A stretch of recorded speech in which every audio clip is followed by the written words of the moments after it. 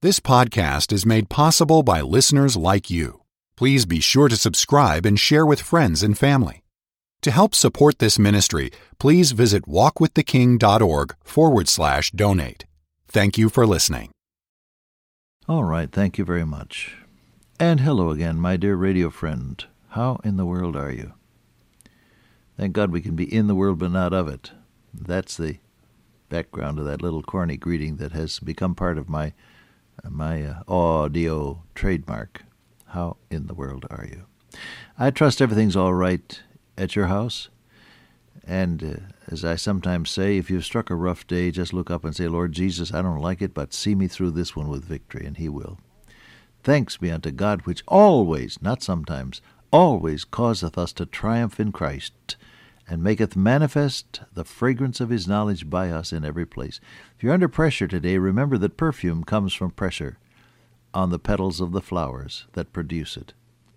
So, if you're under pressure, let God make you His perfume and give you complete victory. All right? We were looking at this idea of conscience, and I was looking in 1 Timothy chapter 1, verse 5. The end of the commandment is love out of a pure heart and a good conscience and faith unfeigned. The secret of a victorious battle with evil is holding faith and a good conscience. That's 1 Timothy 1:19. And now I'm looking at chapter 3 of 1 Timothy, just momentarily, coming down here where in verse 9 he says, holding the mystery of the faith in a pure conscience. Now what is the mystery of the faith? Well, the mystery of the faith is Christ in you, the hope of glory. Great is the mystery of godliness, God manifest in the flesh, and so on.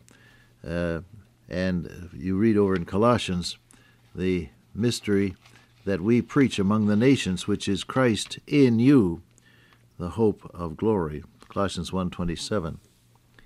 The mystery of the faith is the fact that God came down to earth, paid for our sins, and rose again from the dead, and now is representing us in the glory. He ever liveth to make intercession for them that come unto God by Him, it says in Hebrews.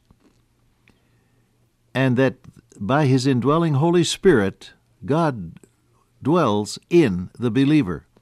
That's the mystery of the faith. You can't explain it. How do you explain how a person, and some of us are limited, aren't we, in our intelligence or training or background or whatever. We don't have all that many gifts. I've often envied people who have so many gifts. But there you are. How do you explain that God uses people, human beings, who otherwise would be candidates for judgment in hell? How do you explain that? Well, you don't. It's the mystery of the faith. Jesus, by His indwelling Holy Spirit, living within a human being. As I said to you the day or so ago, it's God packaged in a human being. That word manifestation, to manifest, Greek verb phaneroo, which means to package a thing in a human being. That's the mystery of the faith, where God wraps Himself with you and walks into a situation in your shoes. Oh, hey, that's tremendous, isn't it? Now he says, holding faith, the mystery of the faith, in a pure conscience. You see, God doesn't change when I step outside of His will. He's still the same, but my effectiveness is marred thereby. Holding the mystery of the faith. See, Christ in you, the hope of glory. That's still true. The indwelling Holy Spirit is still there. That's still true. The promises of God are still there. 30,000 of them in the book. All of them, yea and amen in Christ, the Bible tells us. They're all pointed at us in some manner or other, as God never goes back on His word. That's all true, isn't it? Still the same. But if I step out of the will of God, then I am hindering the working of God's Spirit in my life, and I am diminishing thereby any usefulness I might have. This passage was written about deacons. The deacons must be grave, not double-tongued, not given to wine, not greedy for money, holding the mystery of the faith and a pure conscience. Christ in you, that's a miracle. That's a mystery. That's something that God alone can do. But the pure conscience part is your job and mine. That means stay right with God so that the fact that Jesus lives in you will be clear and not muddled and clouded. You follow that? Well, I think now of a passage in Hebrews. Where is it? Hebrews 13 it ought to be. And let me look at the verse. It ought to be 18. Pray for us, he said. See, all of this grew out. All of this grew out of the passage in 1 Thessalonians where Paul said, "Brethren, pray for us." You remember that? It seemed like a long time, doesn't it? We've been round and round. But it's been good stuff, I think, at least. He says, "Pray for us, for we trust we have a good conscience." Now, that's what started us on this matter of conscience. "In all things, willing to live honestly." Now, when you use the word "to be honest," ordinarily you think in terms of what people say. But he's talking about living this matter of honesty. And there is a distinction there. It's possible to say things that are accurate and at the same time be highly dishonest. A man was trying to sell me a car some time ago now. My cars are pretty old. I'm going to have to get some new ones, but I was looking at some cars and just wondering whether I could afford them. Back a while, and this man, I said, "Listen, what's it going to cost?" "Well," he said, "you don't have to worry about that. The payments will only be so and so much a month." And he wouldn't give me a figure. Well, it developed, of course, that he had to go ask his boss. He was perfectly accurate in what he was saying, but he wasn't quite honest. He wasn't answering the question. I remember that with a little bit of irritation. Finally, I said, "Hey, I'm an old garage man. I used to buy and sell cars. Don't kid me. Go ask your boss what the deal is." And he went away.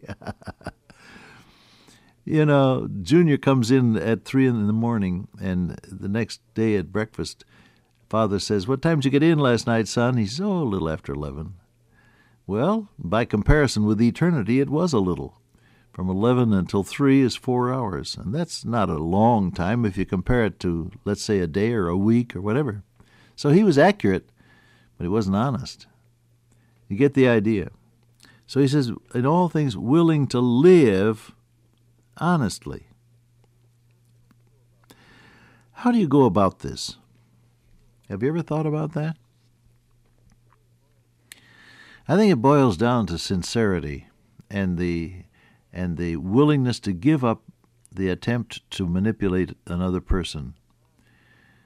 Honesty of life has to be rooted in a sincere commitment to Jesus Christ and to the Word of God.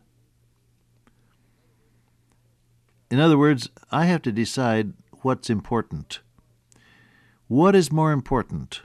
My getting out of a situation that may be painful, or being true to what I know is the will of God? What is important in this matter of navigating through life? Well, there are some things that you mustn't neglect.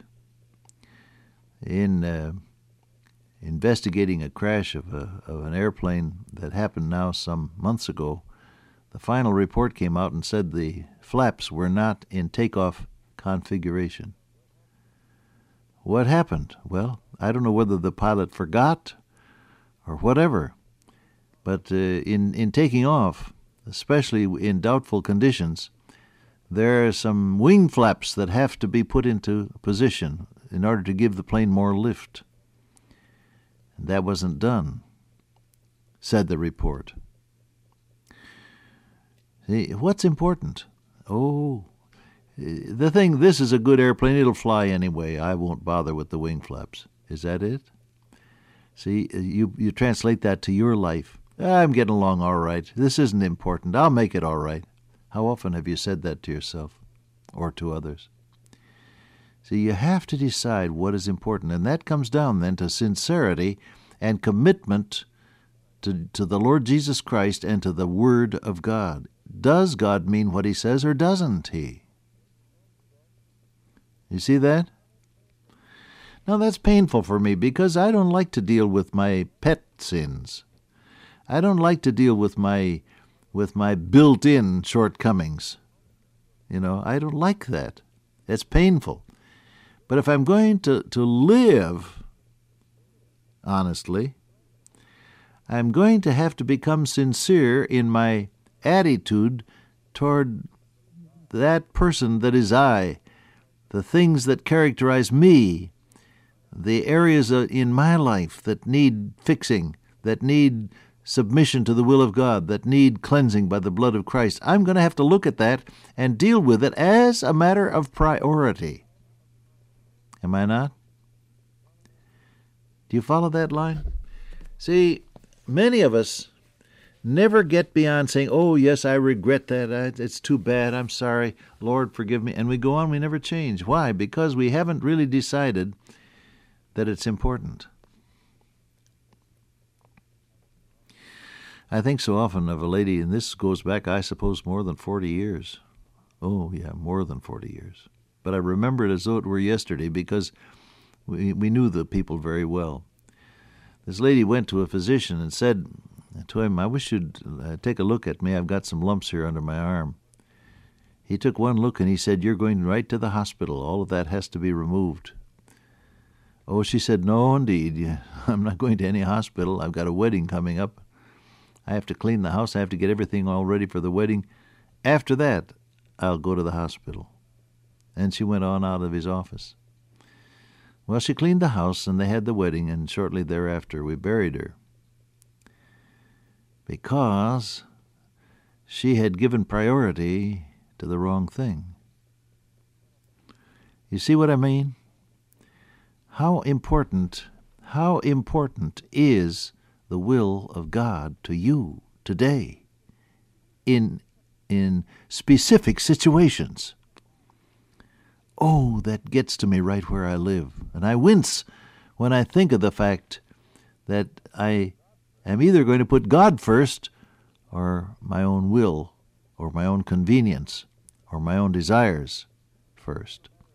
You settle the matter of the priority of the will of God and get sincere about His Word and get honest with Him, and as a result, beloved, your life is going to show honesty. It's going to be the real thing.